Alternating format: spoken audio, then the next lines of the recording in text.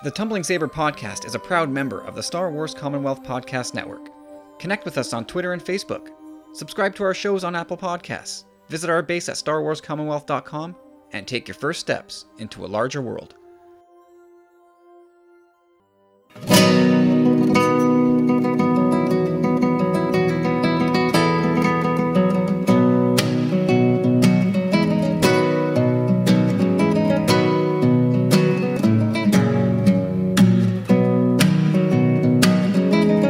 Everybody, welcome back to the Tumbling Saber podcast, first episode of 2020. Happy New Year, everybody. I'm Kyle. I'm Maury. And I'm Carlos. Welcome back, everybody. Again, Happy New Year. It's the start of a new decade, the first podcast of the post-Rise of Skywalker era, the post-Skywalker saga era. And, we need news, and we got it. I can't believe we're going to move past this Skywalker saga so quickly, but I'm glad for that. In the end of, I need more. We're insatiable. Feed us, and it looks like Lucasfilm is going to feed us. We'll get to all that, but first let's do a quick little catch up. How you guys doing? Holidays are over. We're back to work. Reality is setting back in. It's cold outside. Carlos, what's up, man? Not much. Settling in. Had a nice holiday with the family, and got a few nice pieces over the holiday, and just kicking off a weight loss challenge with the Roman Podcast, and we're trying to kick off 2020 to a roaring start. Let's start the roaring 20s. Yeah, it's funny we don't name decades anymore, do we? Like, when did they name the Roaring 20s the Roaring 20s? I think it was right before Black Tuesday. Yeah, right before the stock market crash in 1929. This was a great decade. Uh-oh. These were some roaring 20s. And then... the car crash. But like the 70s don't have a name. The 80s, the 90s, none of those decades have names, do they? Not that I know. Really? No. It's weird. I mean, I guess Roaring 20, like, what else is there? I mean, there's the Roaring 20s, but do the 30s have a name? 30s? The Depression. No, the Depression, pretty much. It's the Great Depression in the 30s. Fair. We don't need to name that. History books. That's just a sad name to give it anyway. Not a fun time. It was the Warring 40s. Was it the Swinging 60s? Or did I just make that up? I think yes, it was. It actually was. And then I don't know what you call the 70s. I think it was the Quaalude 70s. The Cocaine 80s. Yeah, the Cocaine 80s for sure. Nirvana 90s. Hey, look what we're doing here. We're doing things for society here in this podcast. Yeah, no, we're not. That's how we do. No, we're not. No, you know where society is getting work done is on change.org. Oh. Come on. Oh, come on. You know that's where the ball's getting moved. Yep.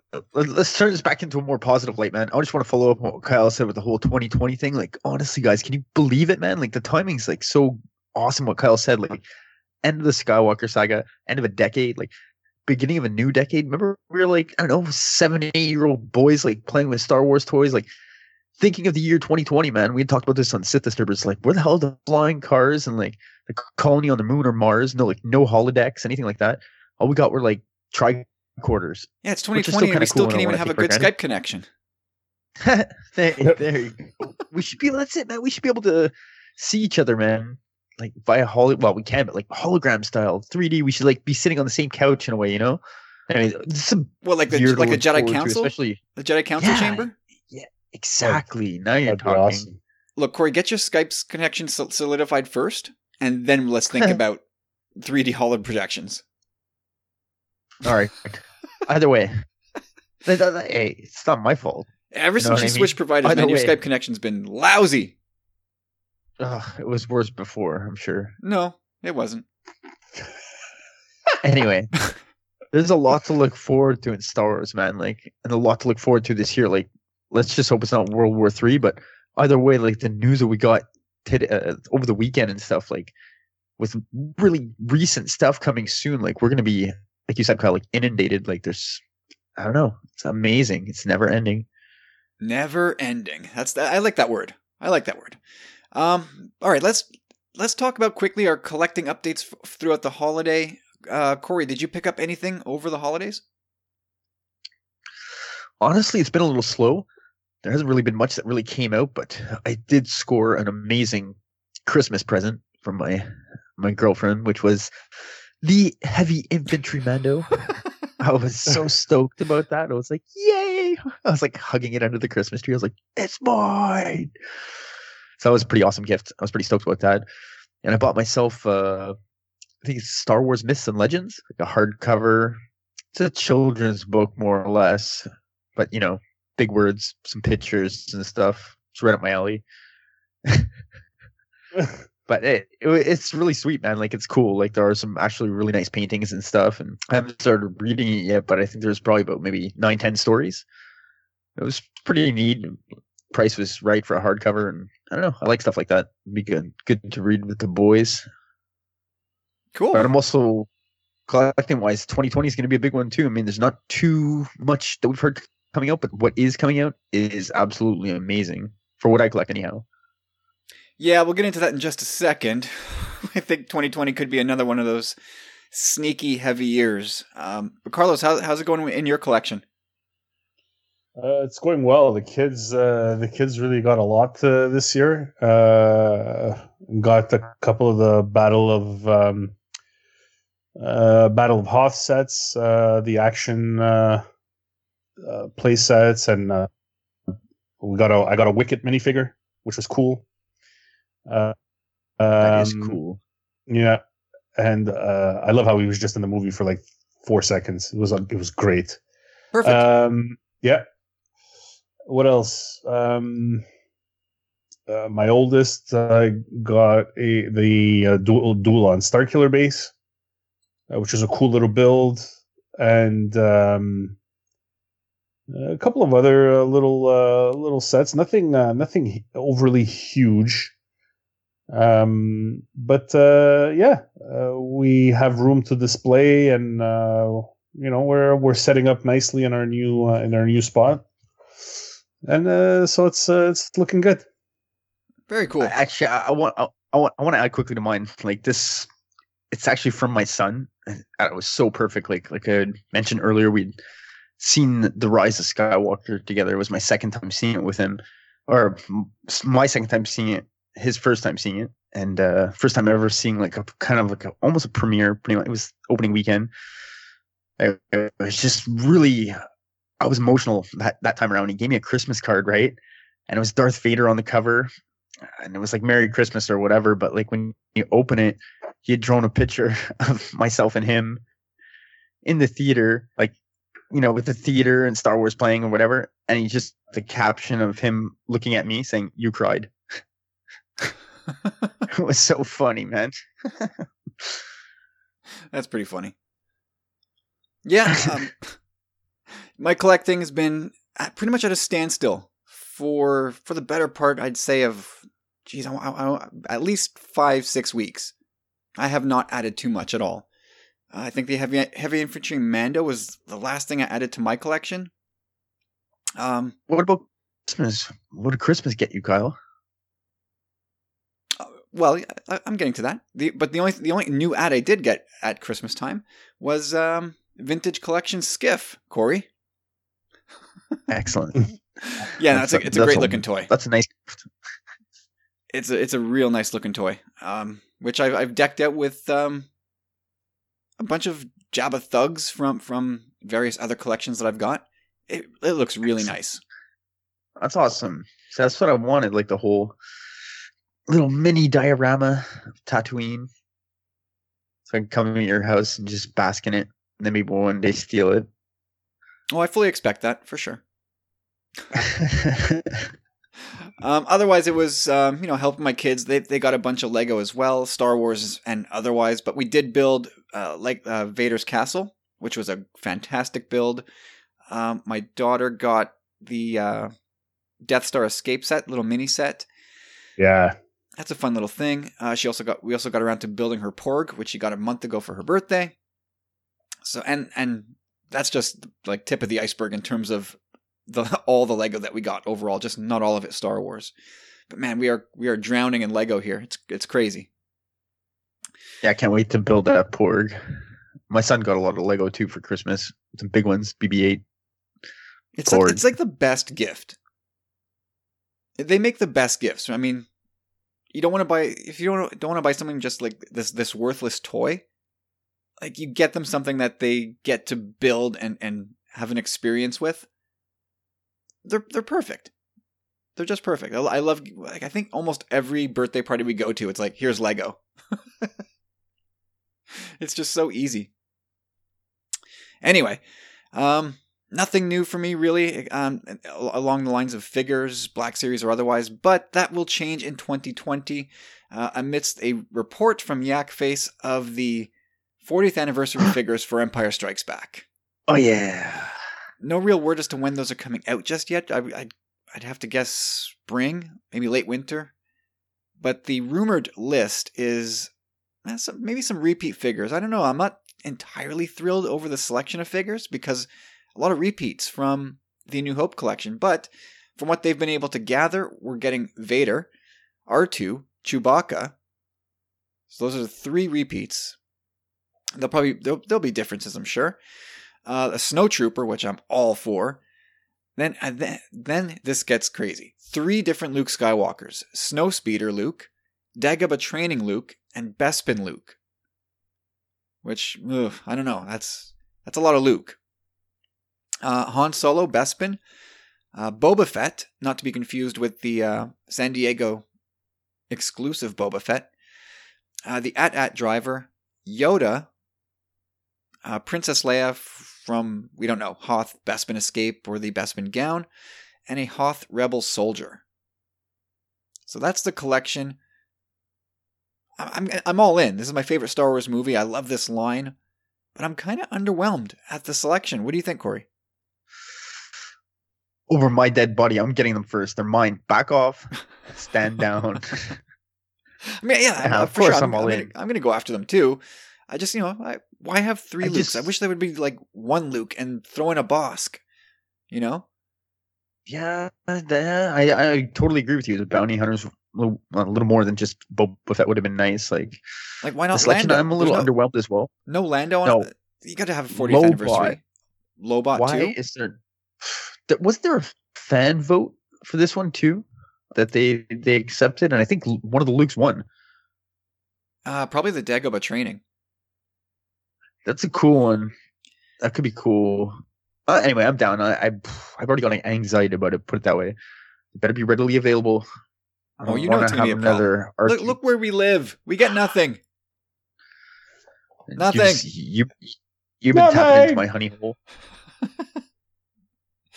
I still haven't seen it. I've never seen a Mando on the pegs. I'm still sitting here completely shut out on the Mando front.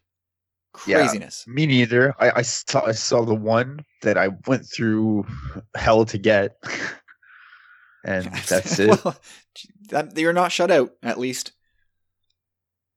I'm still sitting here waiting. I mean, it's going to come eventually by spring. Hasbro will have restocked, and Mandos will probably end up being a peg warmer at some point. Like remember, not a first edition though.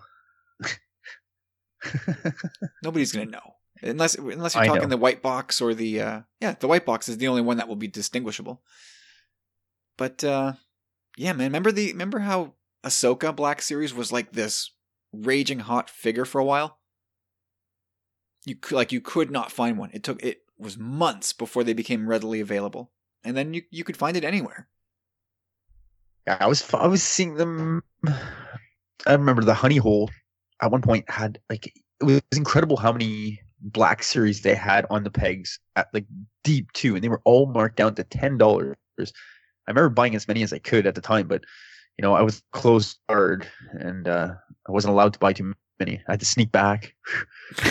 You know what I mean?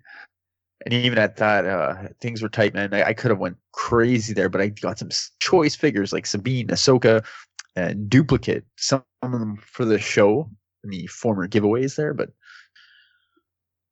Yeah. So anyway, there's the list. We don't know yet which of these, if any, will be sort of exclusives. I think it's safe to assume that. well, there's definitely going to be like the one in the box. You know what I mean, like that. Oh, there'll be some that are I don't know, harder it to could get. be that- But like, could the at driver, for example, be an EB Games or like a GameStop exclusive? You know what I mean? Yeah, it just worries me. Oh, with good reason. Release date.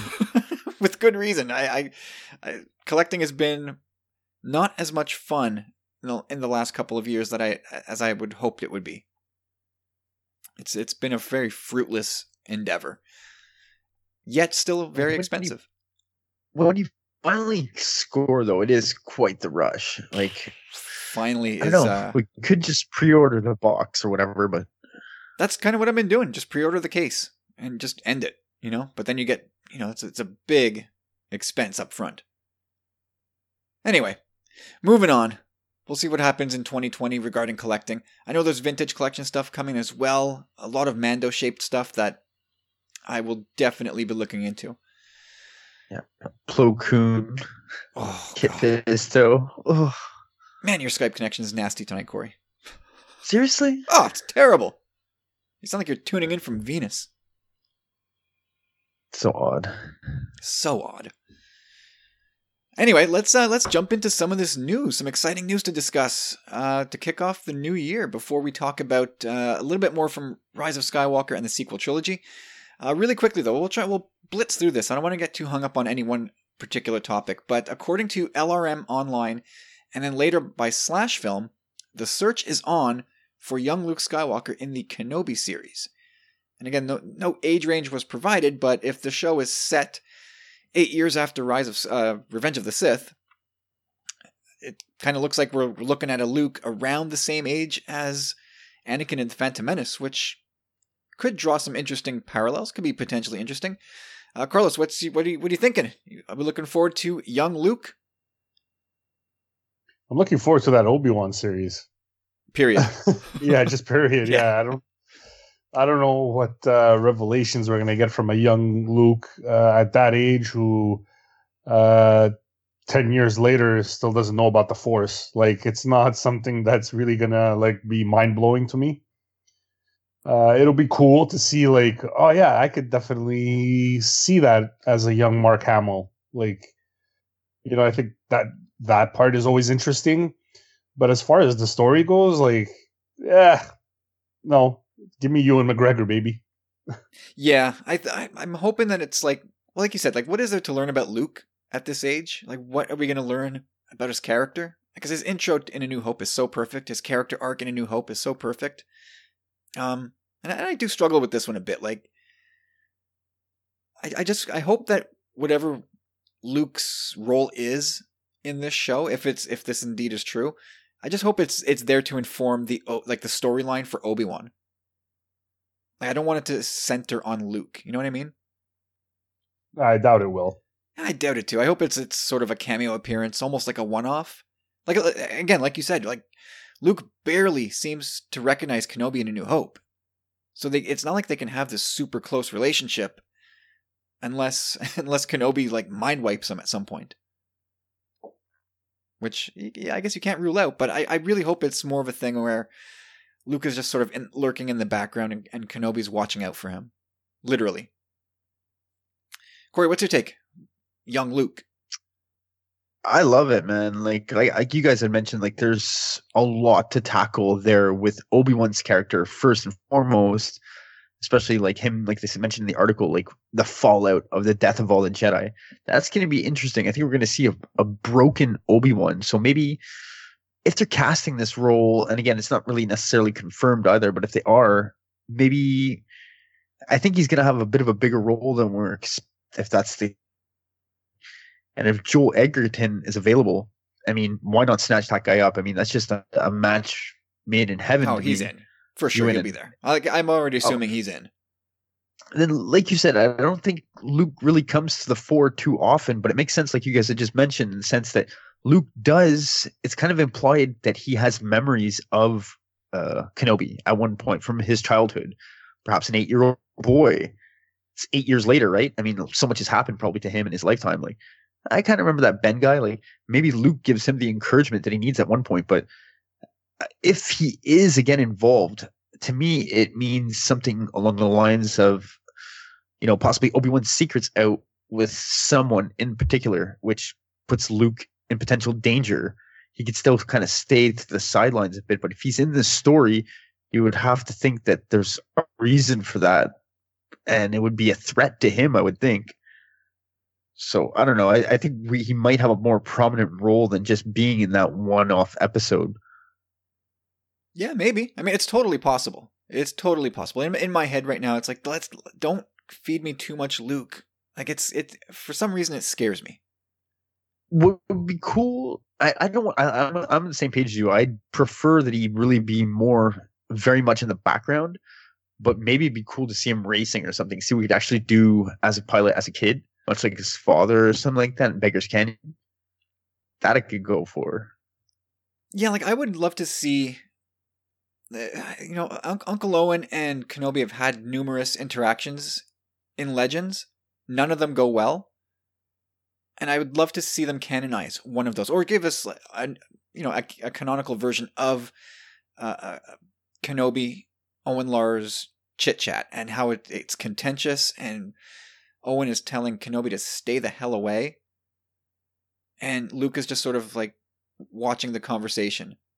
Maybe takes part in it. I don't know, but I don't want Luke to be an active part of the show. And of course, I'm willing to be proven wrong. If it's great, I'll be very happy. Just right now in my head, it's just like, let's not overdose too much on Luke. I 100% agree with that as well. Obi-Wan show, but I think Luke is meant to maybe be the through line of the show to kind of turn him back to the light. I could see Obi-Wan again, waning in this, being a broken person. Maybe Yoda comes in at the last second, like the boy, remember the boy, blah, blah, blah. Yeah, could be all kinds of things that they could do, for sure. Anyway, we'll talk about it more if and when they confirm this, but I guess you can't really do this show without having Luke involved in some respect. So this does make sense. I just hope they use him judiciously. All right. Agreed. Moving on, another exciting bit of news came out this week. Not really news, but another rumor from a trusted source, in my opinion, from the Kessel Run Transmissions show on YouTube, as well as Star Wars Unity, which is Jeremy Conrad, who's great with his MCU scoops. They've both reported in development, set to air this year, a follow-up show to Rebels featuring Sabine and Ahsoka, presumably as they set off to find Ezra, which I think we all kind of assumed this was coming. But man, this was welcome news to hear. Carlos, I'm coming back to you on this one. First initial thoughts to hear this series, because you're into Rebels now. You're kind of digesting Rebels. I don't know if you've gotten to the end yet, but how do you feel about where are you at in that, Carlos? Almost done season 1, but I mean, I had watched it before. I wasn't able to binge it, so I didn't enjoy it as much. But I mean, it's great, man. It's fun. Yeah, I mean, it's. I mean, I feel like I should let Corey talk about Rebels, but I'm not going to do that because we'll be here all night. But yeah, I mean, the way they end that show with that little epilogue, it just leaves you dying for more. Yeah, I see. I saw that episode when it came out, and I didn't like the way they ended it, but I kind of understood what they were trying to do. Watch yourself. So I understood what they were trying to do, and I didn't like it. I wanted more resolution. It kind of seems like they just brushed Kanan sacrifice to the side a little. I don't know. Anyways, that's neither here nor there. I think when it comes to the Sabine and Ahsoka thing, I think that's awesome. traveling to the unknown regions to try to find Ezra, and probably having to deal with Thrawn. And but how does Ezra get separated from Thrawn? Like that there's a whole backstory there. Or do they get separated from Thrawn? Maybe they become pals. Yeah. That'd be interesting. Remember my theory from back in the day where they possibly merged into one? They became like Thazra. See, I don't know why we let you talk. It's things like that. But the thing is that there's so many. After the Rise of Skywalker, spoilers, we hear Ahsoka's voice at the end as one of the fallen Jedi. She did. That's speaking to Rey. So she's gone at that point, but we don't hear Ezra. So is Ezra still around at that point? I think it's interesting. Like there's a lot to be done there, and how far are they going to go? Because we know that Hera is at the battle of Battle of Scarif, and I think we see the Ghost at one point in the Rise of Skywalker. So, but who is it? Jason that's piloting? Like, there's so much going around. So it's like, yeah, give me more. Like, give me more. Give me, but give me something more than 2 seasons or 4 seasons. Like, go deep with this. I want to be more. I want to be more invested. For sure. I would love for there to... I mean, in the end, I want it to be as long as it needs to be. But yes, I would love to have something that just plays an ultra long game. And maybe spans time. Like, if we pick up, immediately following Rebels, maybe it takes them years to find Ezra. Can we put bets down and say that we see Ahsoka's death in this? Oh, I don't even want to think about that. It is possible. I mean, it's very possible. Because at some point, I think they wanted to wrap up Ahsoka's story a long time ago, but she became so popular that they're like, yeesh, maybe not. You think we get another duel with Vader and it's Anakin that does it? Vader did. Yeah, Vader dies in Jedi, but who says Ahsoka passes Jedi? Because she comes back to Rebels. Like, yeah, they say it's like 3 to 5 years. No, the epilogue of Rebels is a year after Battle of Endor. Oh, it is? Yeah. Oh. So she makes it out of that, but maybe this adventure to find Ezra, maybe this is what causes her to, this is what brings her to the end of her road. Again, I don't want to think about that just yet. But if it is, then I get more to the point where, yes, Carlos, I want this to be something that goes on for a long time, so we can spend a good deal of time with Ahsoka. Because I think she's become a very interesting and important character, in that she's no longer really Jedi, but she's still Force Ghost. Like, she still kind of attains all these things, but outside of the, restrictions of the Jedi Order. So there's lots to unpack with this character. And maybe it's going to take another, cliched Star Wars sacrifice for her to save Ezra so that the actual Jedi Order can continue or something like that. I don't know. But Corey, coming to you. Well, first and foremost, I just want to correct Carlos in saying that Kanan's death was one of the most beautiful deaths in cinematic history, you fool. I don't know. Like, I didn't say it wasn't. I said the way they ended the series, it kind of took away from his death in the previous episode. Like, you should listen, man.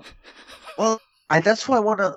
I don't know. He completed the mission in blowing up the production factory or the fuel supply. Anyhow, so they stopped production on that crazy TIE fighter they were developing, which was their mission. Then he becomes the wolf and kind of guides Ezra through the whole thing with the world between worlds and all that. Anyway, I just thought it was really well, especially saying goodbye to him at the end. And then he has a child. Anyway, super crazy. But I think this here, again, I got to take these things with a grain of salt because, until it's actually ever confirmed by Lucasfilm, doing the show with you guys has taught me one thing. It's just not to really pop the cork, so to speak, until it's actually written in stone. Well, I think the So, Kenobi don't series get that. was sort of our training for that. Like, how many times did we hear Exactly. Kenobi's happening, only to sit for like 4 more months, and then the rumor would bubble up again. It's happening, and then the rumor goes away again. So yeah, I mean, until right now, we're just kind of taking a skim over the surface of a rumor that's out there. But if and when they confirm this, which will have to be soon if it's set to air this year, it'll be soon. They can't wait too long. I mean, again, what they had mentioned, what you had said there, Kyle, like it coming, going to air in 2020, it just seems really secretive project. So it's a bit confusing. I mean, it's amazing news to start the new year. I was shocked that they were actually tackling the project so soon. I thought they would have put it to bed for maybe, I guess, I don't know. When did Rebels finish? 2017 or 18? I think it was 18. So I thought they would have put it to bed for at least 3 to 5 years, but I guess that's not the case. Maybe they want to strike while everything's still hot. You know, they don't want people to necessarily forget. I think it's going to be an absolutely amazing story. There's so much potential there with these two amazing characters, these strong female characters, as well as Ezra. I'm curious. Again, the article kind of stated that Filoni might not necessarily have his hand in this too much, which is kind of interesting. I don't know necessarily that he would leave the fate of Ahsoka in the hands of another. So I'm a little weary on that aspect of it all. But well, he was last year or the year before, he was given a promotion to like the overseer of all animation. So it wasn't so much that he was going to be involved in the day-to-day anymore as it was so much the guiding of the stories. That was my understanding. And you're right, like it sounds like he's not as connected to this project as you might expect, especially given these are two of his characters, especially Ahsoka. Like this is his signature character. So I'm sure he's got people he trusts, and I'm sure he's probably just a phone call away.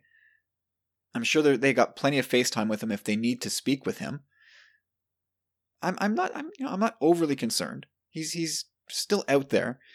But yeah, like one of the things that the guys from the Kessel Run Transmissions said, like a bunch of the Rebels alum, and I can't believe we didn't talk about this more at the time. A bunch of like Steve Blum and Vanessa Marshall, a bunch of them had to bail out of a con last year because of work obligations. Like all of them. And like, what are the chances that each of them had separate obligations that would pull them away from the con rather than they're all doing the same thing? That's awesome. So that I don't means know. Hera and Zet would be back. Yeah. That that makes a lot of sense to me. And the ghosts. Oh man, like anyway, this is super exciting news to me, man. Like I am all for it. I think the potential for really interesting storytelling is there just because we don't know where the hell they went, right? No like idea. We could possibly start to begin to explore the unknown regions, maybe, or something like that. But I don't know, man. We got to find Ezra. Just hope he's okay. Yeah, and again, how far ahead in time will we jump? Are we going to meet the 18, 19-year-old Ezra that we left at the end of Rebels, or are we going to pick him up with like, I don't know, mid-20s? Will it take them that long to find him? He's got a big beard. Maybe his life would have completely changed if he was stranded out there in the unknowns with Thrawn. Yeah, that's it. Like I kind of pictured either in a couple of ways. Like he's definitely somewhere where he hasn't been able to get back, right? So either he's living in isolation with Thrawn, or they're fighting one another constantly, or cohabitating, whatever. But he's definitely going to probably be bearded and like maybe a little more savage and cynical, or maybe he's really kept it real with the Force. I don't know. Or maybe they've come across a new civilization, some new culture, whatever. But either way, like you said, we're going to meet a changed Ezra, and that kind of scares me a bit. I just hope he's stuck with the Jedi way. Yeah, I mean, for sure they have to make it somewhat interesting. Again, if we've learned anything with Luke Skywalker in this sequel trilogy, it's that it would have been boring just to make him War God Luke, or just like the continue with the noble hero type thing. To give him that wrinkle was interesting. You know, people, your mileage may vary, but at least it was interesting. And I think they would do the same with Ezra. Is to change something about his character. Maybe it's like I was mentioning before. Like maybe he's pals with Thrawn now. Maybe he sees things Thrawn's way. Like out in the unknown regions, that's where Thrawn is from. If that's where they are, maybe he's begun fighting at Thrawn's side on behalf of the Chiss. I don't know, man. He just gave up and sacrificed so much at the end of Rebels, and I'd come so far in his journey and his his growth that I really, really hope that he's been true to himself. Maybe I don't know what the right word is. Recluse, or I don't know, not cynical, but like almost like timid. Something like that. I just don't want to see him like I don't want to see his morals come into question. Like I want his resolve to be strong. Yeah, again, all sorts of things could happen depending on how much time they allow to pass. Like if it takes, imagine it takes Ahsoka and Sabine 10 years to find him. And he's like, "What the hell, guys? Was it this hard?"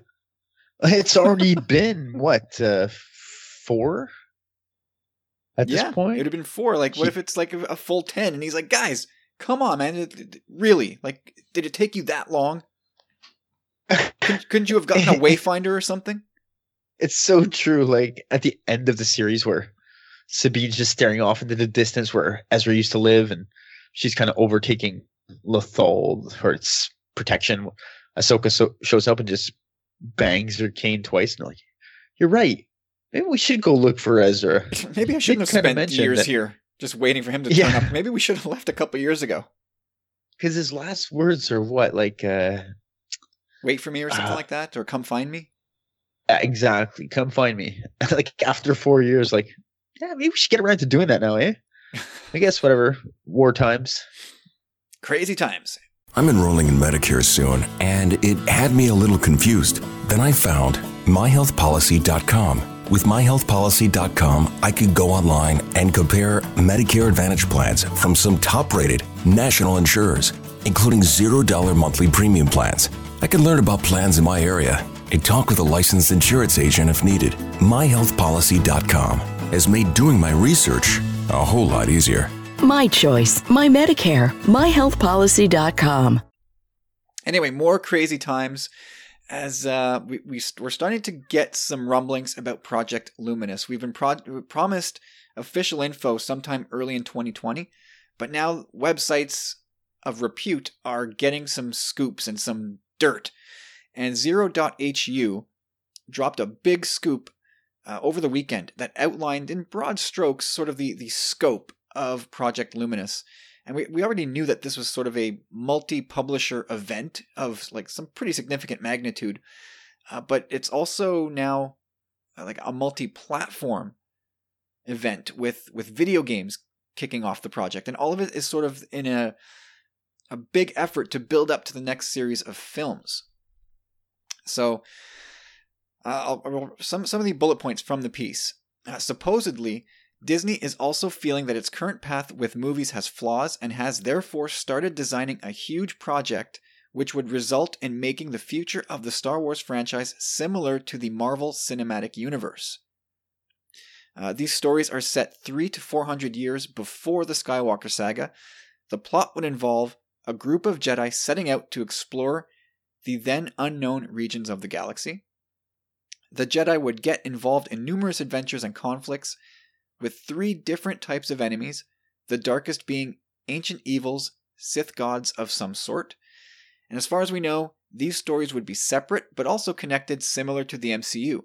The more one would see, the more it could be enjoyed, with the different plots culminating in the style of the Avengers movies. The main Jedi characters would also have different strengths and powers, similar to superheroes. It's a very interesting report there.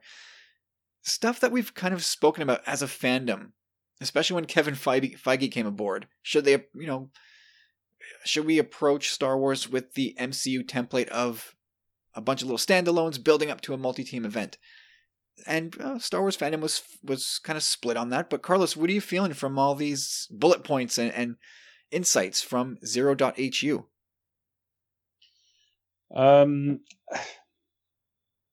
There's just one thing, like if they're gonna start talking about Sith, like you're retconning now a line from the prequels where they say the Sith have been extinct for a millennia. Mm-hmm. So it's like, okay, so why are these? Why 400 years ago are they talking about it? Like, what's? Like, I mean, we know that the Sith is not extinct, but the Jedi Order thinks it's extinct. So I don't know. It's a little touchy. It you is. know, when you start talking about that type of stuff.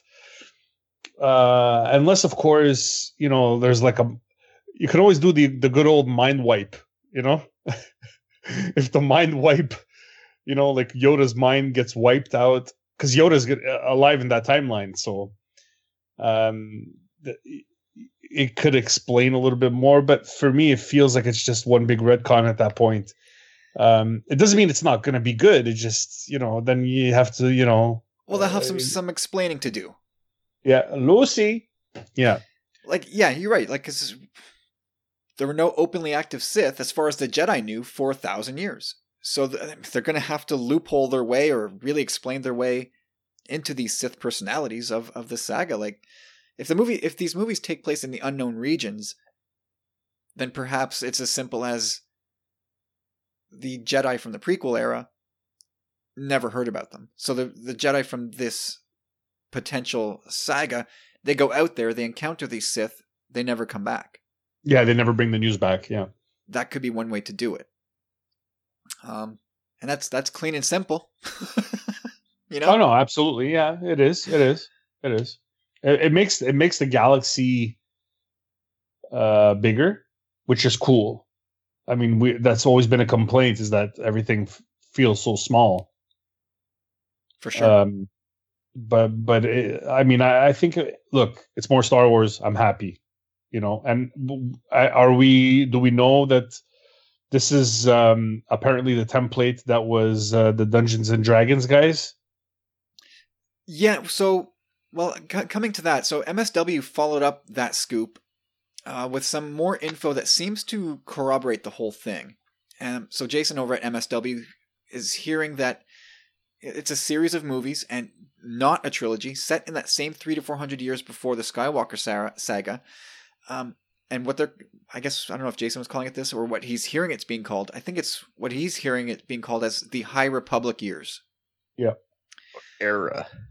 Yeah, the High Republic era. Yeah. I thought there was like peace for a millennia, though. Well, again, if this is out in the unknown regions, so it sounds more and more like this will be a self-contained thing where I like that. Stuff never, like the news of what happens in this saga maybe never makes its way back into the galaxy that we know, the known galaxy. That's true.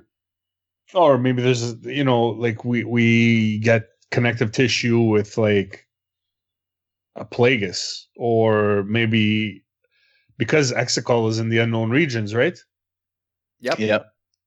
Maybe there's something to do with that. Like, that'd be great. That would be absolutely great. Absolutely, yeah, for sure. I know people are now talking about Yoda, because I think one of the two reports mentioned how Yoda was still a Jedi, so I don't know if people are just running with the idea that Yoda will be in it, and he very well might, but if you do bring Yoda in, now you've kind of put yourself into a corner, because there's a guy who would know, like if he's with these Sith, or battling Sith in these unknown regions, and then comes back to the council chamber and is like, no, they're extinct.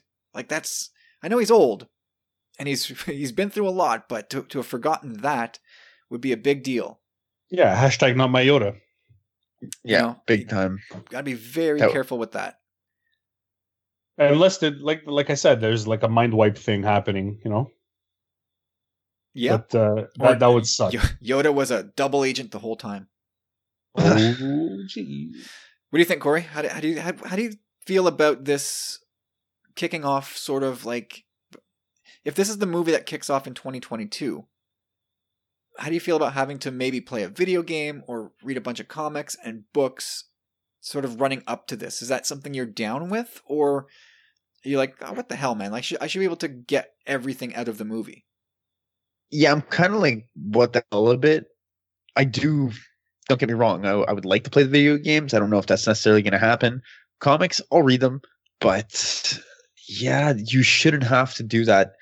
it's going to be a tough go for Disney or Lucasfilm to kind of, what they have to do here is they have to establish these characters that we love if they want to have these different movies that interconnect, right? Now, they don't have these established characters like the MCU does. Will they be able to kind of give them a foundation so quickly in comics and video games? I don't think so, to be honest. So they're going to have to create some really lovable characters that have a strong base, and I don't know, there's something people can love and appreciate quickly. Well, I be mean, able we grew to make appreciate these stories make. We grew to appreciate the Han, Luke, Chewie, Leia, all those, like in the span of 2 hours in A New Hope. It doesn't take long to get endeared to characters. No, I agree. Like Mandalorian, where it happens all the time, even the sequel trilogy as well. But yeah, I think it's an interesting way to tackle Star Wars. We talked about it in the past.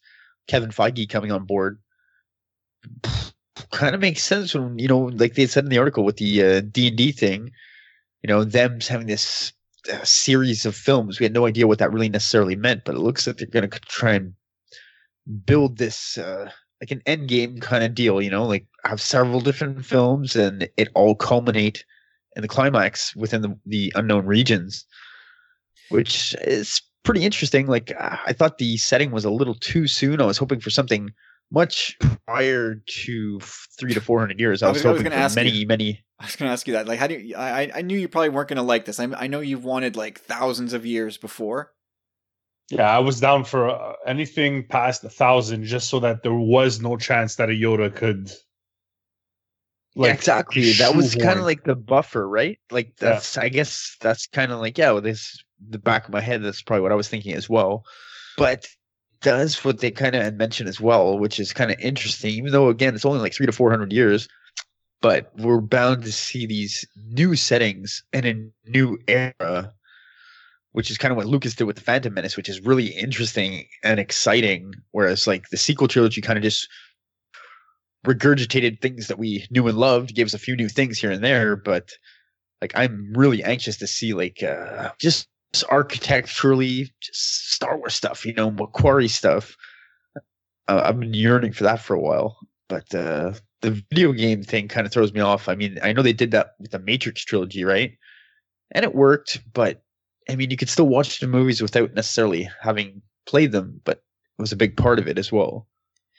Yeah, one of the things from the MSW report is that this would be picking up the pieces of what the Dungeons and Dragons guys were kind of working on, and the aesthetic that they were looking towards was more towards prequel look, which makes sense. I mean, going backwards to that era of Star Wars.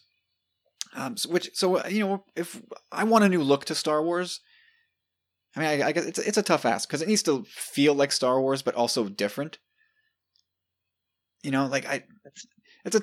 a tall order. I think they'll play off motifs more primarily, like you said, from the prequel trilogy. Yeah, I think that's gonna be interesting, man. Like during like we said, this millennia of peace and prosperity, like right smack dab in the middle of it all, must have been its peak, more or less, right? Yeah, I suppose. Yeah. And the big thing for me is I kind of don't want to see anybody that we know, and I know that Yoda's around. I know that who knows who else is around. Could Plagueis be that old that he's around? Maz Kanata's around. Could she kind of kick around in this trilogy and just be up to whatever hijinks she'd be up to? Hey, you know what? Maybe they can kind of play on words on this. Like maybe they find Yoda and bring him back to the Jedi Order. Because, well, we don't necessarily know. We can kind of hypothesize at this point that his planet, wherever he comes from, is quite well hidden, quite possibly within this unknown region area. But, he's kind of stated, like I've taught lessons for this long, but maybe he's teaching lessons on his world, the way he sees the Force, kind of, Yeah, well, I guess if again, the like this report guy's talking coming about back Sith with gods, us. right? The report does mention sort of Sith, and Yoda sitting there saying, "Yeah, no, they've been extinct for millennia." If he knows that not to be true, I mean, there's a big, from a certain point of view, thing going on again, which I kind of don't want to have to deal with anymore. At least at this point. Prove me wrong, Lucasfilm, but I don't want to have to go, guys, what are you doing? You have a story group for this. Anyway, but I think the biggest thing for me is the the mentions of MCU style universe. And we talked about it at length at one point. Like, should they do this? Should they follow that template? It's proven successful. We had varying answers. Yeah, go for it. Whatever. Who cares? To no, Star Wars is its own thing. Let Marvel be its own thing, and Star Wars leads, and everybody else follows. Whatever. It's interesting to me now that all the news about Benioff and Weiss leaving, Kevin Feige coming in, now this rumor of a project following an MCU style template. Like, I wonder if this is a Feige thing. I wonder if he's been called upon to sort of oversee this type of saga unfold in Star Wars. It seems... It makes sense. It seems too much of a coincidence for all these factors to be lining up. So, he's the man. Like Disney has proven time and time again that, or Lucasfilm as well, like they are going after the top dogs, man. You know what I mean? They're going to go after the people that have proven themselves prior. Sure, for sure. And they've promised January 20 this month as the month where they would officially announce. So it sounds like the smoke is starting to flare up. So if this report is correct, I mean, sometime in the next 3.5 weeks, we should have some sort of official confirmation, at which point we'll have this conversation again. Maybe in a little more depth if we have more info, but it looks like something's happening, and it could have an MCU flavor to it. It might even have like the head honcho of MCU Studios, which is interesting because he just took a huge promotion there. Like, he's now in charge of Marvel Publishing. He's in charge of all the TV now, all the movies. So I don't know, maybe it's biting off too much for him to bring him over to Star Wars as well, even as a producer, which is a nebulous kind of role to begin with. But I'm looking forward to it big time. Like, I didn't have a strong preference as to what era of the Star Wars timeline we'd explore. Just as long as we stay away from the Skywalkers, which I think we can accomplish here. But anyway, we'll see what happens over the next few weeks if this gets confirmed or not. And story group, don't let this get messy on us, please. You got to keep. I mean, there'd be no excuse, right? There'd be no excuse. There is no exactly. There would be absolutely no excuse to let this get away from them. I can understand, like, how they've said that they're walking away from, or they're not going to shackle themselves to like a trilogy framework anymore. So whatever that means, to me, what if they don't necessarily they talk about the rule of two and stuff, but what if in the unknown regions? Because we've seen prior people practicing either the light or dark side of the Force who aren't necessarily Sith or Jedi. I mean, that can possibly play here too as a loophole. Well, yeah, they've talked about how there's possibly 3 different types of evils that they'll encounter here, with the Sith gods being sort of the top dogs. But who knows what that means below that. Anyway, this is exciting stuff. But yeah, like you said, like, this can't get messy. Please. I mean, there's absolutely no reason for this. This should be like a clean start for Star Wars with like a tight timeline with no gaps and no question marks. Like, please. If the idea of the story came from Benioff and Weiss, and Kevin Feige's overseeing the whole thing as let's say the series runner, I'm feeling good about. I have a good feeling about this. Yeah, for sure. Yeah, I mean, it's more Star Wars. It's one way or another, it's going to be a gift that we never thought we'd get. Yeah. But yeah, it's after 42 years and 9 movies, it's easy to see how the Skywalker saga kind of mushroomed out into this unwieldy beast. And it's going to take us into what I guess our main topic for today.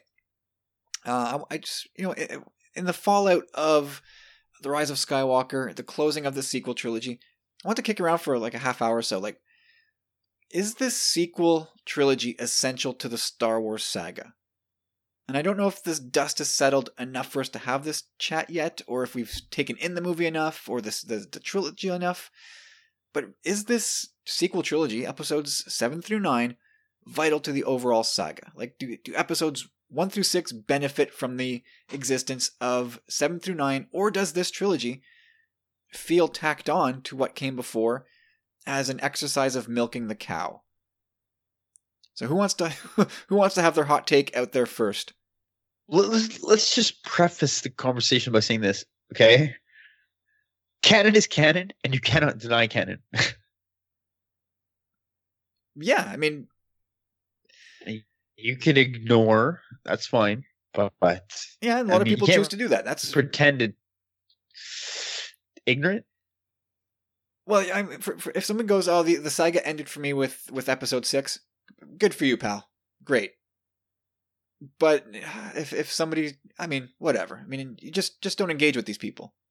If they say, "Well, these episodes 7 through 9 aren't canon to me," well, yes, they're enjoy canon. your alternate reality. Exactly. That's exactly what it is, because they exist. Fact. You cannot deny that. You could choose not to like them and like Star Wars up to episode 6 or whatever it is, but no, they're absolutely canon. It's no, Disney Star Wars isn't canon. It is. Like, just we're not going to even have this discussion. It is. So, Corey, since you piped up first, is the sequel trilogy essential to the saga?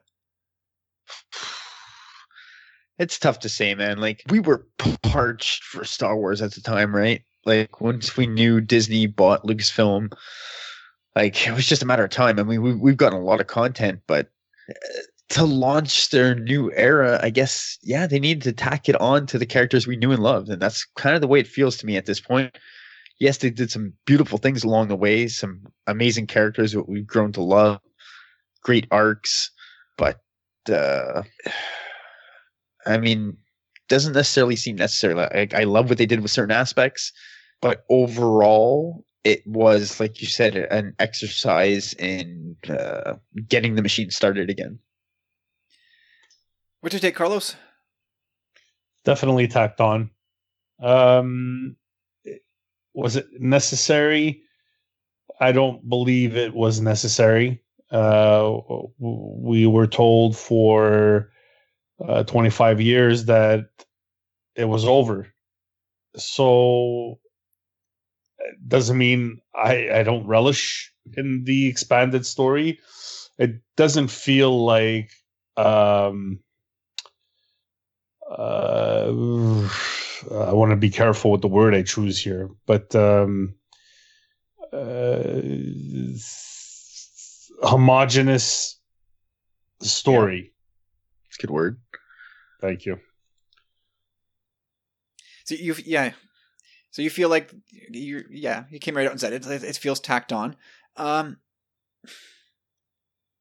It's such a complicated feeling that I've got right now about this sequel trilogy, because I love the movies. Like, these are gifts I never thought I'd get. But I agree. I don't think they do a lot to build on episodes 1 through 6. I don't think they're essential, if I had to be brutally honest about it.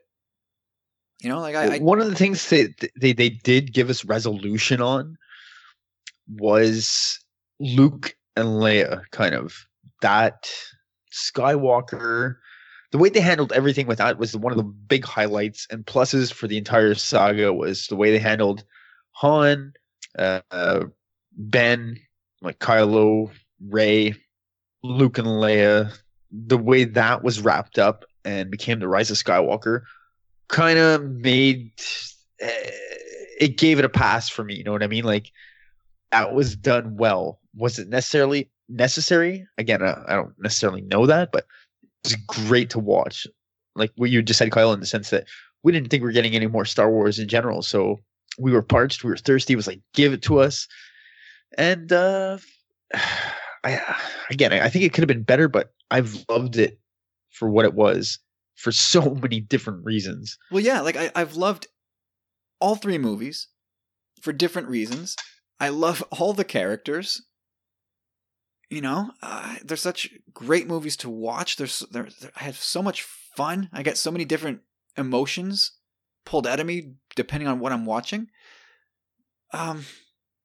Again, like they do tie in many, many ways. And Corey, I like what you said specifically about Luke and Leia and Han and seeing how their stories come to an end. I think that in itself makes it worth it. But if these movies never existed at all, like we still have the great Skywalker saga. So, that said, I do think they make some things better.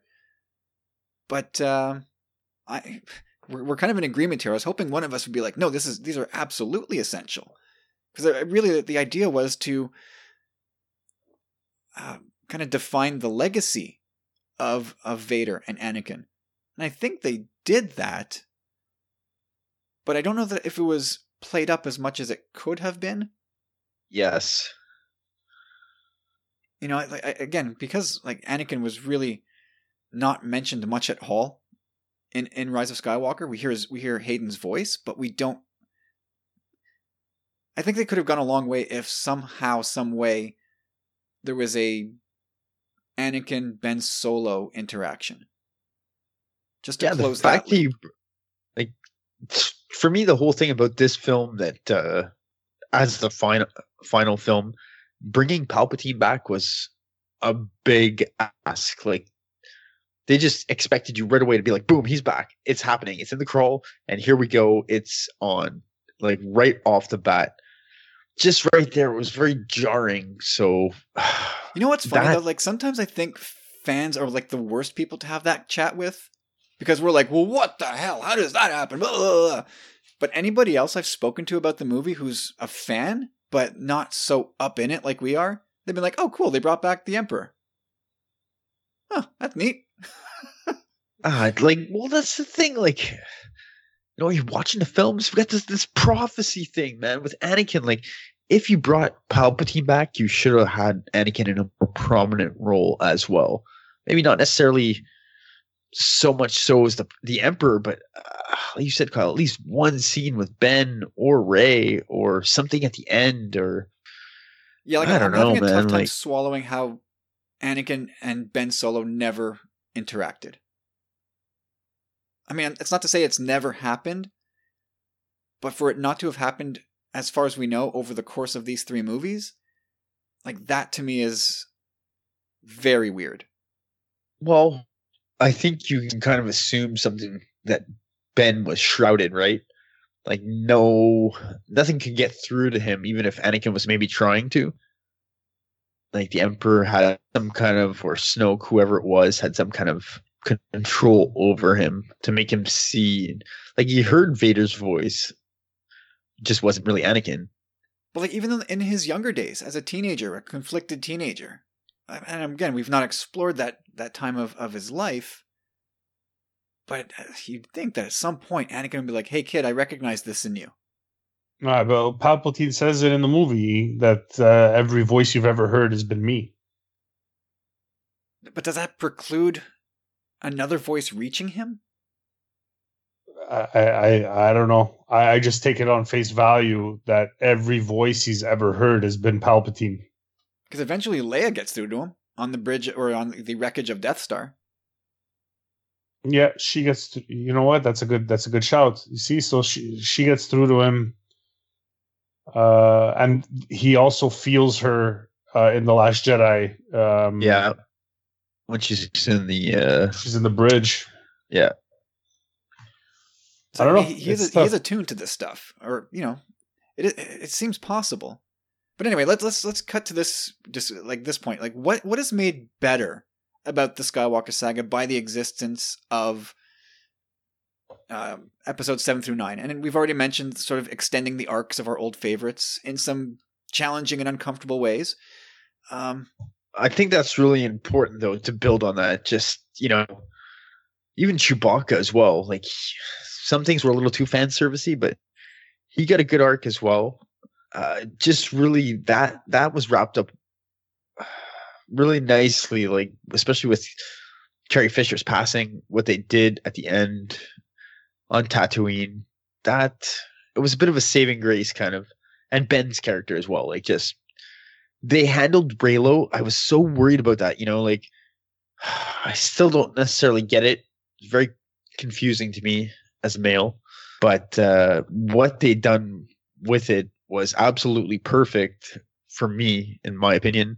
I think they just really nailed it. Well, I think it's safe to say it's a compromise. Exactly. It does seem like this. Fair is fair, man. Like, if I could say, hey, like, I was very adamantly against this whole thing very much happening. Like, but the way that they did it, they brought me around, man. They just, like, you felt all along, you kind of felt bad for Ben. And I always knew this was in his heart and it was coming. But to have that moment where he smiles and realizes himself that, this is what I've waited for. This is my belonging. This is that moment, it was perfect. Like, it had to go down like that. I agree. And that was super emotional for me. Like, I loved it. But there are a lot of people who disagree. That's fine. I mean, it is. But, it is definitely fine.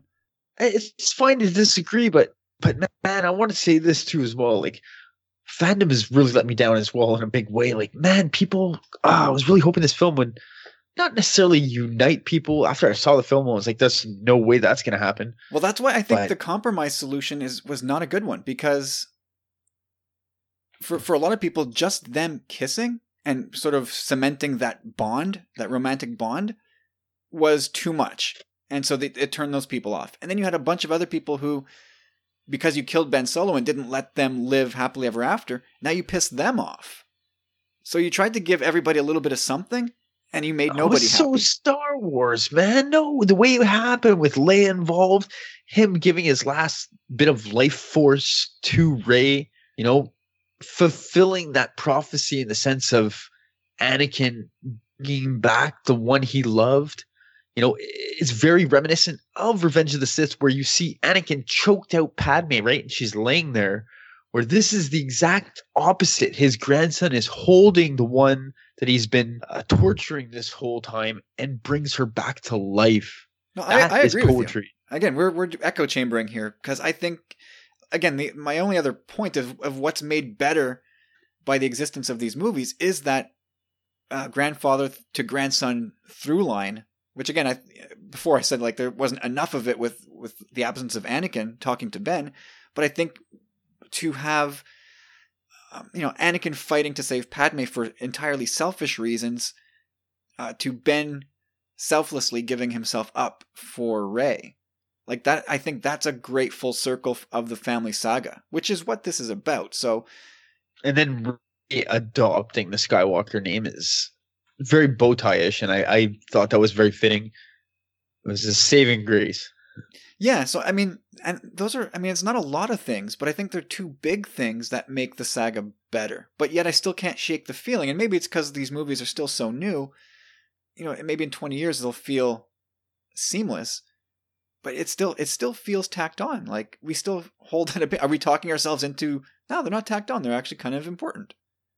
Anything you want to add, Carlos? Anything that makes these movies what about 7 through 9 make 1 through 6 better?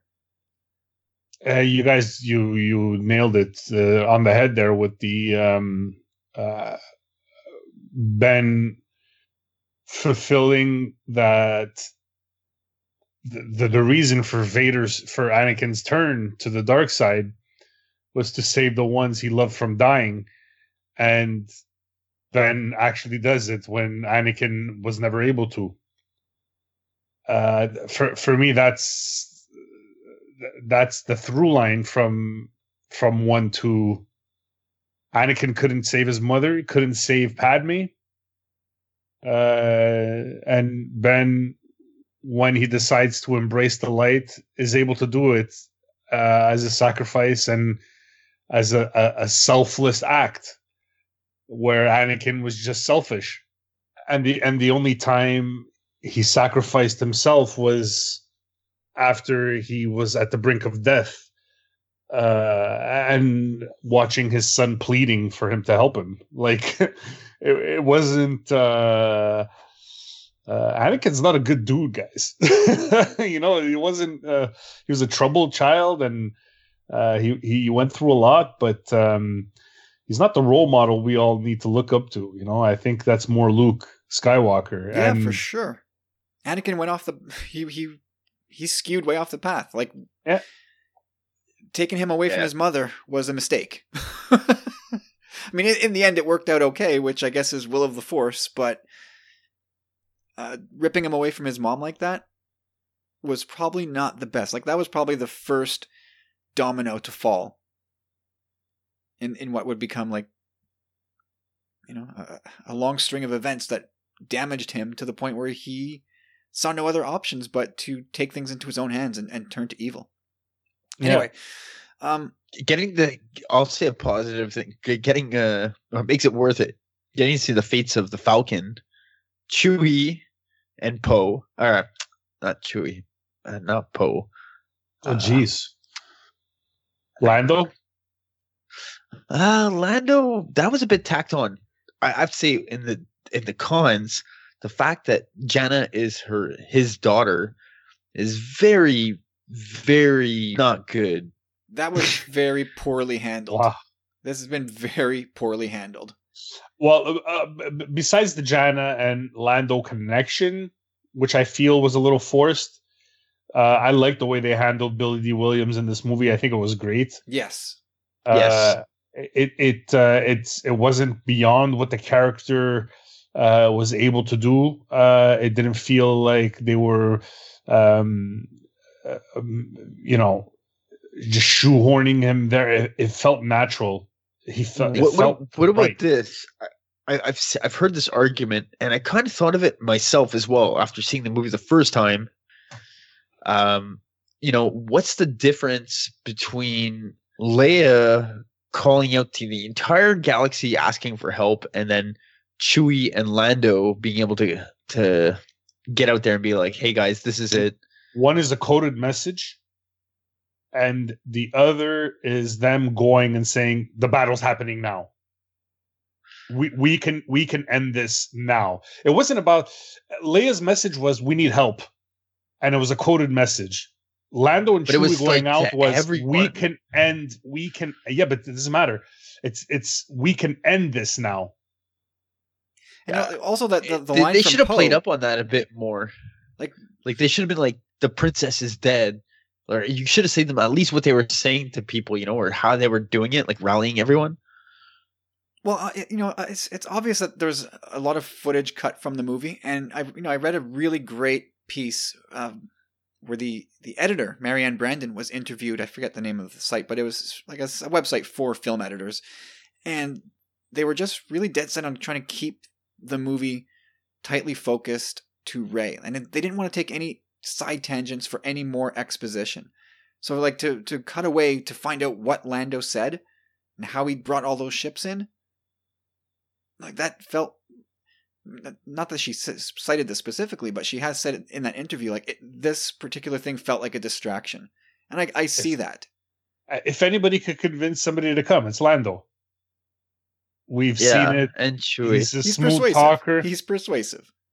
He's a smooth talker. Donald Glover does a really good job with that. Also in Solo, portraying that part of Lando Calrissian. So it's like, you know what? I thought it was awesome. I thought it was great. Like we didn't need to see more. Yeah, no. As far as the movie goes, no, you didn't need to see more. That said, I do want to see where he went and how he rallied these people. Like I would love to see that in a comic. But agreed, we didn't need that in the film. No, not in the film. We needed more. How did Palpatine survive? I think that's what that we was needed the one thing that, even from The Force Awakens, you could say that there were breadcrumbs, I guess, but man, that's a reach, and they really should have kind of planted that seed early, but left us really guessing. Did they really mean that, or and then we get the confirmation finally in the trailer of this with a laugh. Then we all would have been like, oh, they've kind of been hinting toward this. This was kind of like even the author to The Last Jedi, behind the novelization, what's his name? Jason Fry, I believe. Yep. He wrote a paragraph that kind of it's all left to interpretation, whatever, but it straight up says that Luke and her talking. He's like, "You're not royalty. You're not this. You're not that. You're absolutely nobody." You know what I mean? It's like, wah wah. From a certain point of view, I mean, she kind of discarded as refuse in the desert. But like they're clearly talking about her bloodline. You know what I mean? Like, granted, okay, is an emperor royal? I guess not. I don't know. But we also, I don't know that we know when Luke finds out about her. You know? But like, even in the narration, it's like Luke clearly senses that, like, you know, there's nothing up with this girl. Like, she's a nobody. Well, I mean, this is one of the reasons why we'll never get a making of book. This whole thing about the overarching plan from the start, which it seems more and more apparent that there wasn't much of one. There may have been for Rey and Kylo to some extent, maybe more specifically with Ben Kylo. But you know, if JJ had he wrote Force Awakens obviously with others, and had his outlines for where the trilogy would go. Whether or not Palpatine was in those outlines, I have no idea. But if he was, and then Rian decided to go down the nobody path, and you know, given the extent to which he cleared the table in The Last Jedi and did what he did,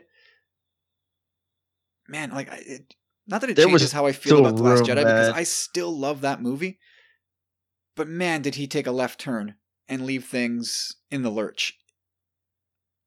Yeah, but still, there was a lot of potential there for many different aspects that this didn't necessarily need to involve Palpatine. Like, well, again, you could have had back to the point all those where it's crazy.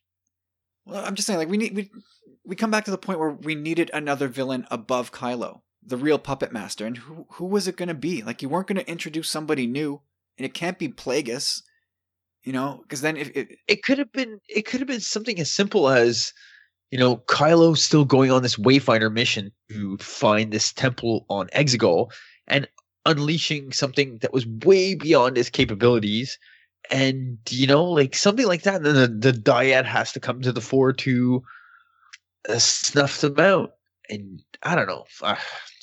I still liked my original idea of there being two factions in the First Order and it being torn apart from the inside.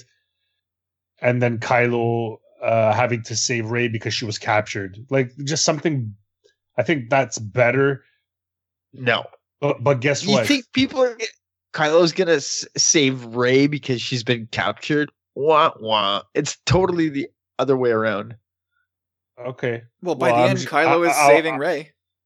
Yes, I agree with that, but like, all I was going to try to say, if you would have let me finish, what I was going to say was, it doesn't matter what I wanted the movie to be because that's not what the movie is. Yeah. But you know what I'm saying? When, you know, bad guy comes around. No, nobody wants to hear what you have to say, Corey, because you like to interrupt people. Oops. Wah, wah, wah. But I know what you mean, man. People would that would not go over well with people right now. Like the way that Rey's been the heroine, and then Kylo's been the bad guy, and then the bad guy comes back to rescue the heroine all along. Like, people would be like, "This is not." That would not go over well. And there's all that to say that it doesn't matter how I would have finished a movie, or how you would have finished a movie, or how you would have done anything differently, because the movie is what the movie is. Canon is canon. You cannot deny canon. That's right. Yeah, I mean, I wish there had been some more concrete evidence that Palpatine was back. I don't have a problem that he's back, and I don't have a problem with the explanation that the dark side is a pathway to many abilities. That, to me, is enough that the old sorcerer would find a way. It's just those tubes, man, behind him. It's so Teenage Mutant Ninja Turtles to me, you know. The ooze, the spirit of the ooze, like however they reanimated him, you know. Yeah, Sith alchemy, like it's it's stuff that we've seen. You know, every time we saw Palpatine like over a cauldron conjuring stuff, it felt weird to me. I like that. I like the sorcery part of that, of the Sith, especially. This plays into that now for me. Like whatever brought Palpatine back all this magic and like wizardry that they've been getting at with Rebels and in the Clone Wars to another extent, it works for me. I didn't need a ton of explanation, and I'm sure we'll get that explanation anyway. To which most people go, like, that's dumb. Nice try, Lucasfilm, because that's just what fans do now. Too little, too late, jerks. The part that really, I'd say, was very Ghostbusters to me, where Palpatine's sucking their life force. He's like, oh, and he never even knew about the dyad in the first place. He's only figuring it out at that moment. And he's like, ooh, double whammy. Ooh. It was like Vigo Carpathian or whatever it is, you know? The we painting. Watched that this weekend. Twice, actually. Nice. Yes, we watched Ghostbusters 2 twice this weekend. That you heard that correctly. See the connection? To me, do you see the parallel? I don't know. He wants to possess. He wants to take Oscar's body.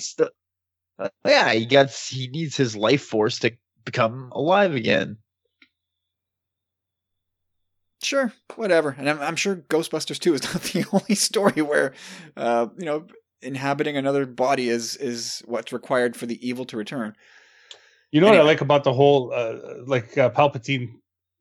I mean, I don't know if they went back and had Kylo talk about the dyad beforehand, but I think that makes it so much better than just Palpatine bringing it up. For sure. I don't know. Well, and I like that Kylo's keeping it to himself. Like, he thinks he's going to be the guy to fool Palpatine. Yeah, he's never on board with Palpatine. I like that. Yep. I love those. I love that line too. I killed Snoke, I'll kill you. I love that. I love how he's just so bold in the face of Palpatine. Anyway, what's funny too? No, let's just skip to the end here. Let's talk about what's weakened by the existence of episodes 7 through 9. Okay, this kind of plays besides the obvious.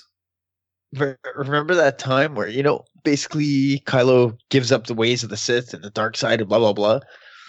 He throws his lightsaber into the ocean and he's like, I'm going to go attack the biggest threat in the universe, barehanded. That's bare knuckle box, Palpatine. But he knows Rey's there. He could have kept his lightsaber. Yeah, but he knows Rey's there. Still. You needed that moment. You needed that moment where he tosses the saber. I agree.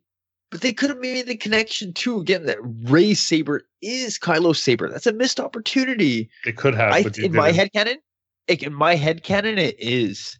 Yeah, like her saber is very dark and whatnot. It's part of her staff. Like if she was able to find the was it the Wayfinder on the Death Star? I think she went back to that planet, grabbed Kylo's saber, fixed it all up, healed it. That's why it's all yellowish, somewhat white. That's headcanon. That's good story writing. That's awesome. Disney should hire you for the next Star Wars movies. Yeah. Wouldn't be 300, 400 years from now, I'll tell you that. Right. So what weekend did? Yeah, there's the obvious of Anakin's, never mind, the redemption's fine. That's untouched. The prophecy, which maybe is weakened. It's not nullified. It's not nullified. No, the prophecy very is... No, the prophecy is... Yoda says it could have been misread, so I don't take anything of the prophet. Like, people who hang their hat on the prophecy have not watched these movies, don't understand, don't know how to listen. I'm on the same page as you, Carlos, in the sense that, like, I've always said that there was room in this movie to kind of incorporate the prophecy and kind of make everyone happy. They did incorporate it. They did. Yeah, in because Last Anakin Jedi said, and Rise of Skywalker. I brought balance. Yeah, there it is. There's a second confirmation that the prophecy was fulfilled. Two of them. Anakin trying to make himself feel better. Ah, shut up, you and your bad Skype connection. I'm telling you, hey, dude. Honestly, what else do you want when Luke says yes, there was balance after Endor, and he can say whatever he wants. What happened? Okay, how old is Jenna? Put it that way. Was Lando's baby being taken away from him balance? You know what I mean? Like they were all messed after. It was all a mess. Sure, but balance was brought back. And again, this is not Rise of Skywalker's fault that the prophecy, the redemption, like again, I keep saying redemption. It's not. The prophecy, peacetime, balance in the Force, that isn't destroyed because of Rise of Skywalker. That's weakened or made less it's temporary because of this trilogy as a whole. Like 2012 is when we should have went, what about the prophecy? Yeah, but it could have still. They had 3 films to work with, and we'd said the whole time that, Rey, again, she adopted the name of Skywalker. Maybe she is the true chosen one, but they didn't dare. They weren't bold enough to really say that or ever imply that, saying like, "Oh, we were kind of the prophecy," like Carlos just said, was misread, and it turns out this Rey girl is the actual chosen one, the offspring of Anakin, the virgins in the Force, and blah blah blah. As soon as George Lucas said that Anakin was the chosen one, he did bring balance. They were never going to touch that again, or they would tiptoe around it. He had plans for 7, 8, 9. Yes, he did. Right? So even even Lucas was willing to upset the balance in the Force. Okay, but it could have still played into the prophecy.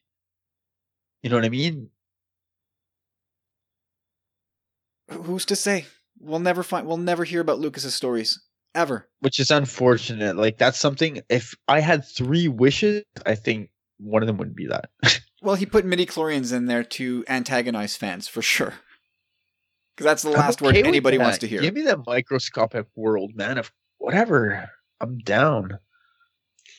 I'm so happy George Lucas has nothing to do with Star Wars anymore. That's not true. Come on. You ever seen the Clone Wars? Well, no. Let's call a spade, and that's Filoni. No, that's the Clone Wars is very much Filoni and Lucas. Lucas was very hands-on in there. My headcanon says you should shut up. Oh, man, I watched all the behind-the-scenes shit. All right, so what else? True. What else is? I mean, that was the obvious one. The prophecy is made less of a win in retrospect of this saga, but that was going to happen regardless, whether Lucas was doing it, Rian Johnson, J.J. Abrams, anybody else, you, me, whatever. That's not true. There could have been a way to loophole that whole thing. The prophecy was very open-ended. Okay. Just in general, I just found it wasn't very cohesive. Like you had mentioned earlier, Kyle, like Ryan kind of the slate a bit, but it's like they really only had this one plan in mind where it was boy meets girl, bad boy, good girl, boy turns good and dies. They kiss. Like that's really what I feel like they had on paper at the beginning. And in between, I don't know. I feel like they could have been a lot more bold with their choices and things. But can you think of anything else specifically that is weakened by the existence of 7 through 9? Not really. Again, like we wanted more Star Wars. I love these characters. So, and this is my point, because I don't have anything like what's weakened by their existence. Carlos, do you have anything other than this prophecy stuff? I could think of what other people would answer, but they would be wrong. Like somebody would say, "Oh, the Force is weaker because now anybody could do anything without training," or people could say that the First Order is weaker because they keep using the same technology over and over and never adapt and try to change, but that'd be wrong. Like people like the healing thing. A lot of people are having a hard time with that because Rey so easily heals the snake and this and that, and people like in previous films, well, why did they just do this? Because they didn't know. She figured it out in these ancient books that were buried in a tree on Acto for 10,000 millennia. You know what I mean? No, it's not that. It's some Jedi can tap into the Force one way, And Yeah, other you're right. Jedi can tap into the Force different way. The Force powers are not equal between Force users. It's not hard.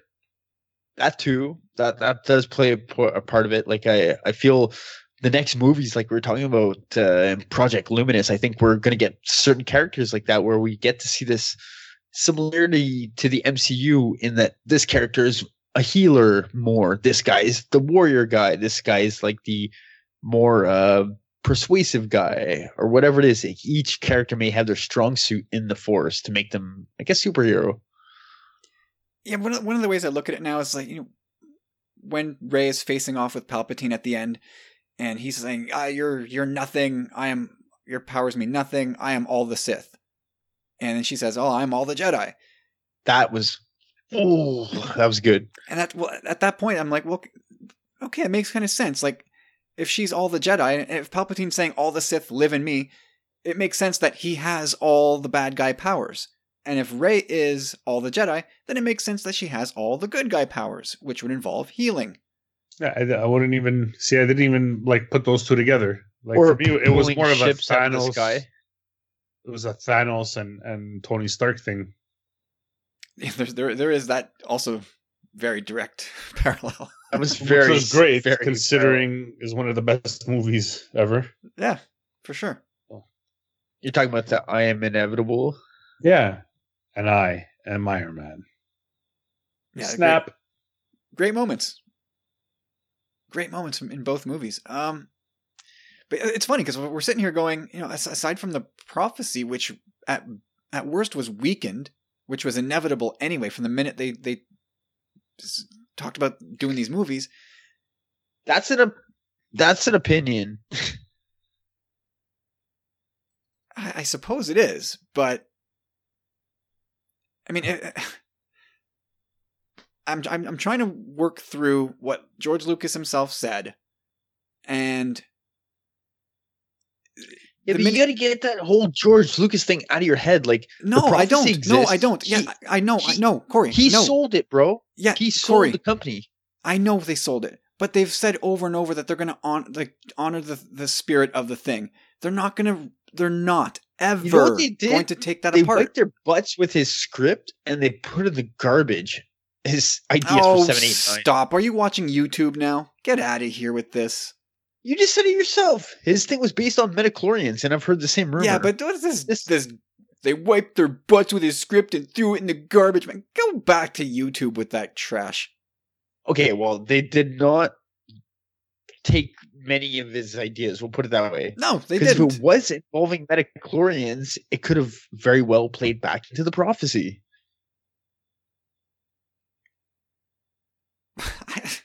Again, like, unless we're going to erase what happened in Return of the Jedi, like, actually... No, we have, like you guys said, we have cloning technology. We have all these different things, like reincarnation, all the Jedi living in her. There's different ways to make the prophecy work and reinterpret it to be like Anakin and Rey together were both the chosen one. And everybody in between. But again, Rey they weren't going to Luke do that. They weren't going to do that because George kind of made it black and white. It's done. The prophecy is fulfilled. And then, like you said, the whole thing from the beginning is doomed to fail from that standpoint. Well, then that's why we're having this chat.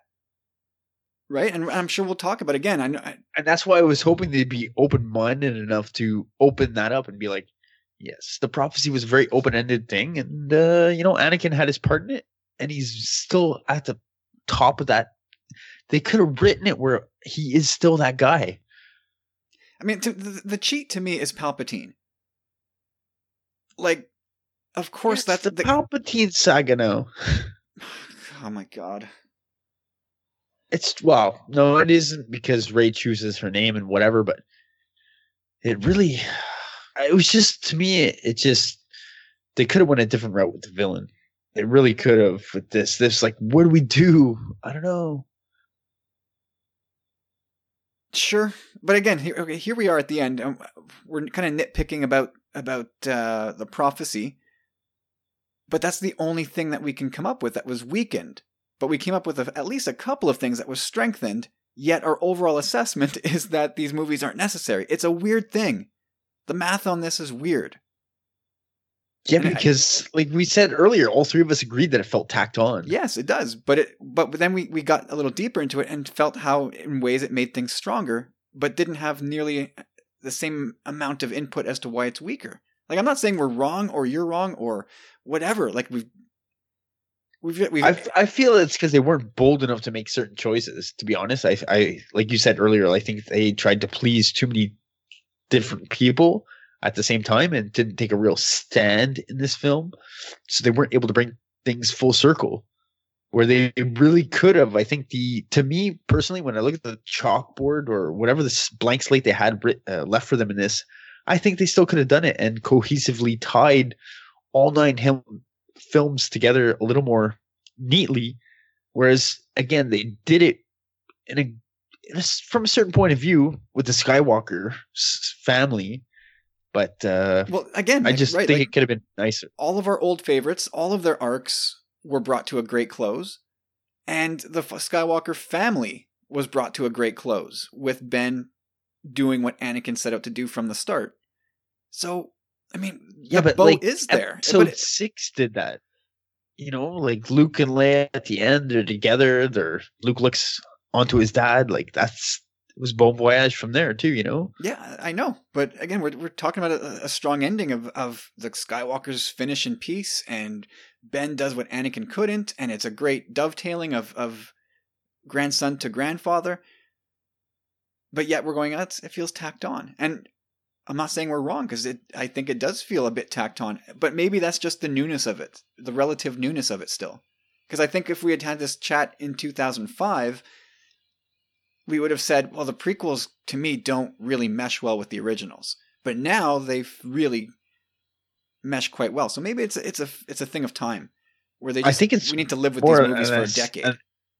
The prequels, it was almost more of an aesthetic thing and stylistic. Yeah, true. But this didn't pull any punches in that regard. It just kind of wasn't bold in that regard. It didn't try to do anything new technologically or architecturally. It really just kind of regurgitated a lot of the stuff from the OT and stuff we were familiar with. Well, I mean, there's no doubt a lot of this. I mean, we're gonna have to accept the reality that as Star Wars being under the Disney umbrella, they are beholden to stakeholders who want ROI in a big way, and an easy way to do it in this saga was to do a lot of farming and mining on the iconography and nostalgia of it. Maybe we're done. Maybe we're done with that now. I hope we are. I wanted to touch on that earlier in the sense that, with this film, meeting deadlines with these films has been a problem. Like you said, Kyle, for the investors, they want their return. But from an audience point of view, this film could have waited till Christmas of next year for all I care. You know what I mean? If the story would have been more cohesive, it would have been a longer wait for us. Granted, that's fine. I love a good wait.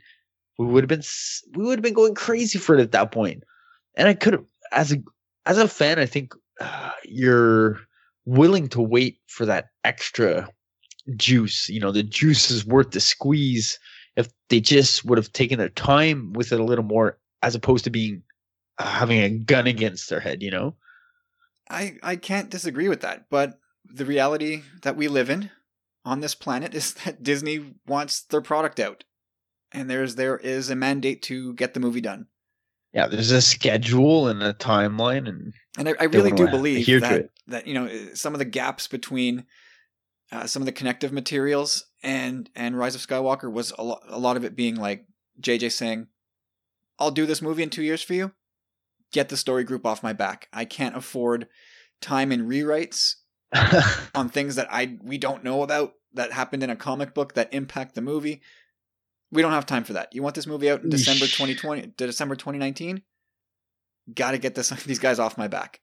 That's another conversation. Yeah. That's another conversation entirely. So anyway, I imagine we will wrestle with this sequel trilogy and its place in the legacy of the saga for quite a while.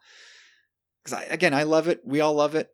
But it does at this point feel tacked on and non-essential. But we'll see. Maybe that changes. The problem is it comes down to Lucas starting with 4, 5, and 6, and 1, 2, and 3 kind of feel essential. Like you need, like just in a sequential standpoint, you already have 4, 5, 6, so you kind of need 1, 2, 3. Yep. And 7, 8, 9, especially with the way Return of the Jedi ends, it feels like it's a culmination. And Lucas, of course, doesn't know how to shut his fat mouth. So he puts himself in a corner constantly, and the prophecy of it, and like, so then when they come around to 7, 8, 9, it feels tacked on. Was it necessary to have those movies? No. Were they welcome? Absolutely, they were awesome. So it's a question of taste. It's a question of, I mean, look, I don't think you could say there's something you saw on screen that wasn't pleasing to the eye. It was Star Wars. It was familiar. It was it's entertainment, and I was thoroughly entertained. I've seen it 3 times now in theater. I probably try to catch it another time alone, so I'm not bothered by children. I gotta pee. It's the speeder chase, Carter. God. Yeah. So, anyways, I'm just saying, it's like it is what it is to you. You know what I mean? Like and you got to be open to it, maybe appealing less to someone else, and you got to be okay with that. And but in the end, it's Star Wars. Yeah, I again, we're here podcasting about Star Wars, and we do this as fans. We nitpick these movies. I don't think these movies are made in such a way, it being a space fantasy, I think we do the movies a disservice by putting them under the microscope the way we do. That's fun. Not true. We don't ask too much. Come on. Just for things to make sense and work within a timeline. They have a story group. It's not that hard to, Yeah, it's not that hard. It's definitely not that hard. But I isn't keep your timeline in order. Just don't step on anybody's feet, story wise, and it's just a super simple task. Dude, come on! If you're paid to do that, that's the dream job. Okay. Look, read all this Star Wars stuff and make sure that nothing gets crossed over or whatever. Like that. I think that's manageable. If you don't think you can manage that, like, I think there's a problem with you. I think Skype is telling us that it's time to stop the show. Either way, like, I think one thing that's funny I'm going to say about this movie, no matter my gripes with it, maybe it's because it's the last time I'm going to see the Skywalker saga, or the last time I'm going to see a movie of Star Wars in theaters for possibly 2 to 3 years. However controversial it was, like, I don't think I've ever wanted to see a Star Wars movie more in theater again and again. No matter all the problems I had with it and this and that, like, I just cannot wait to get my 3rd and 4th and 5th viewing in. Like, I got to top a record on this one. I'm going to go see this film 6 times before it's over. Oh, I don't know that you will, but good luck to you. Yeah, probably not. I'd like to.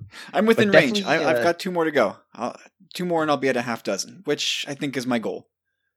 But think about it, man. We're not going to get I told that to my girlfriend, man. I was like, look, I'm not seeing another Star Wars movie in theaters for 3 years, so I want to soak it up. I'll take a little bath in this. Yeah, every time I go, I kind of think about, this is the last time we might hear this score, see these ships, all this stuff on the big screen for the last time. And I've said ad nauseum, like, I can't wait for new. Give me the new. But I will no doubt miss the old. Thank goodness for Disney Plus. You said it, Kyle. Like, let's not take it for granted. Everybody else is going to see it again for one last time. Like, It's one last time. This is it. J-Dub's gone, man. It's never going to be the same. Well, that's until they release the JJ cut. And we're out. Oh, that's going to do it for this week. That's it. We're not doing that one. So, if you want to be part of the podcast, ladies and gentlemen, send your questions in to tumblingsaber@gmail.com. We'd love to have your feedback on anything we said tonight. Do that, and we'll kick it around on the next podcast. If you want to help us out, you can share this pod with your friends, leave us a review on Apple Podcasts, or become a powerful friend on Patreon. If you liked what you heard today, you could have had it a day sooner with no ad in the middle or at the beginning or the end. And you get all kinds of other stuff that we do. You can check that out at patreon.com/tumblingsaber. 2 tiers, $2, $5. Lots of fun going on over there. Our powerful friends, as we lovingly call our supporters. We're going to do our Sith Disturbers breakdown of our quiz that we did for episode 9. So we'll find out who won. Who had the best predictions for episode 9 way back in March. I'm looking forward to breaking this down. So yeah, join us on Patreon. Shout out to our good pal Rob Wade at Talk Star Wars for endorsing this episode as part of the E14 endorsed program, which you can learn more about at emotionally14.com. Our friends at the Nerd Room are there. Lots of cool little podcasts as part of that program. If you like laughing, if you like geek stuff, go check it out. Rob's got some good stuff going on. Also, be sure to check out our friends at the Star Wars Commonwealth Podcast Network. Our good pals at the San Diego Sabres are getting up and running again soon. So you got to jump in. You got to go check out the Star Wars Commonwealth Podcast Network on Apple Podcasts or our home base on the web at starwarscommonwealth.com. And with all that out of the way, guys, Carlos, social media, where can we find you? You can find me at C Candido Music or at The Funny Carlos on both Twitter and Instagram. You can follow my music page on Facebook, Carlos Candido Music, or go to carloscandidomusic.com. Perfect. Corey. Yeah, you know me. You hit me up at Chop Rules with a Z. That's where I'll be. Oh. And you can find me at Tumbling Saber on Twitter, on Instagram, and also in our closed Facebook group. If you want to come join a little community and geek out about Star Wars, it's a positive, fun little group. None of the BS that's happening out there on Twitter and on Instagram. Come check it out. It's a closed group. It's safe. It's protected borders. You know, nothing to fear in there. So come check it out on Facebook. And that's going to be it for this week, guys. Hope you enjoyed the episode. And we'll catch you again next week in another episode where I'm sure we're going to have a lot more fun with hopefully some confirmed news. Maybe, maybe not.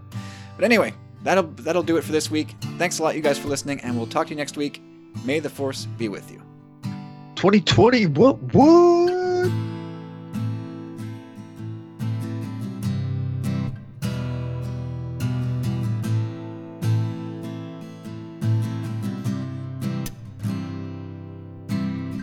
Static draws me closer to your place, willing me through my dreams, fall away.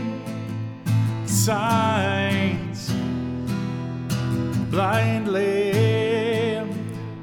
to the lines on your face, beating strong, drifting,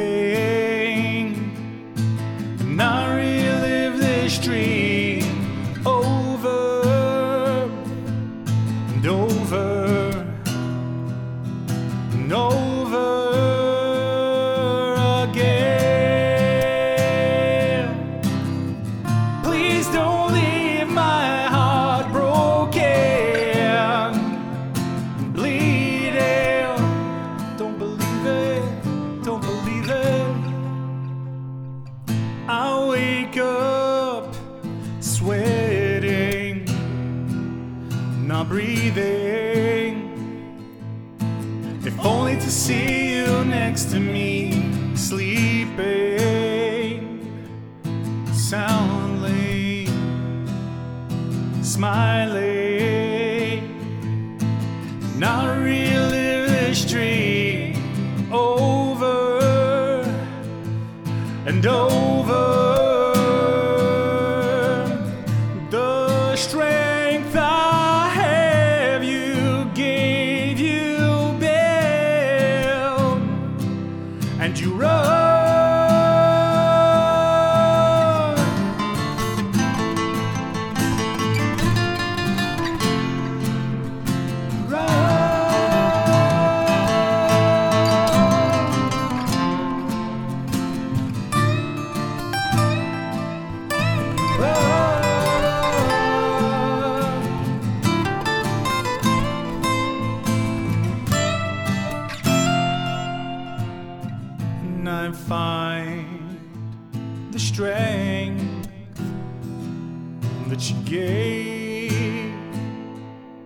Those walls you build is all for me, and I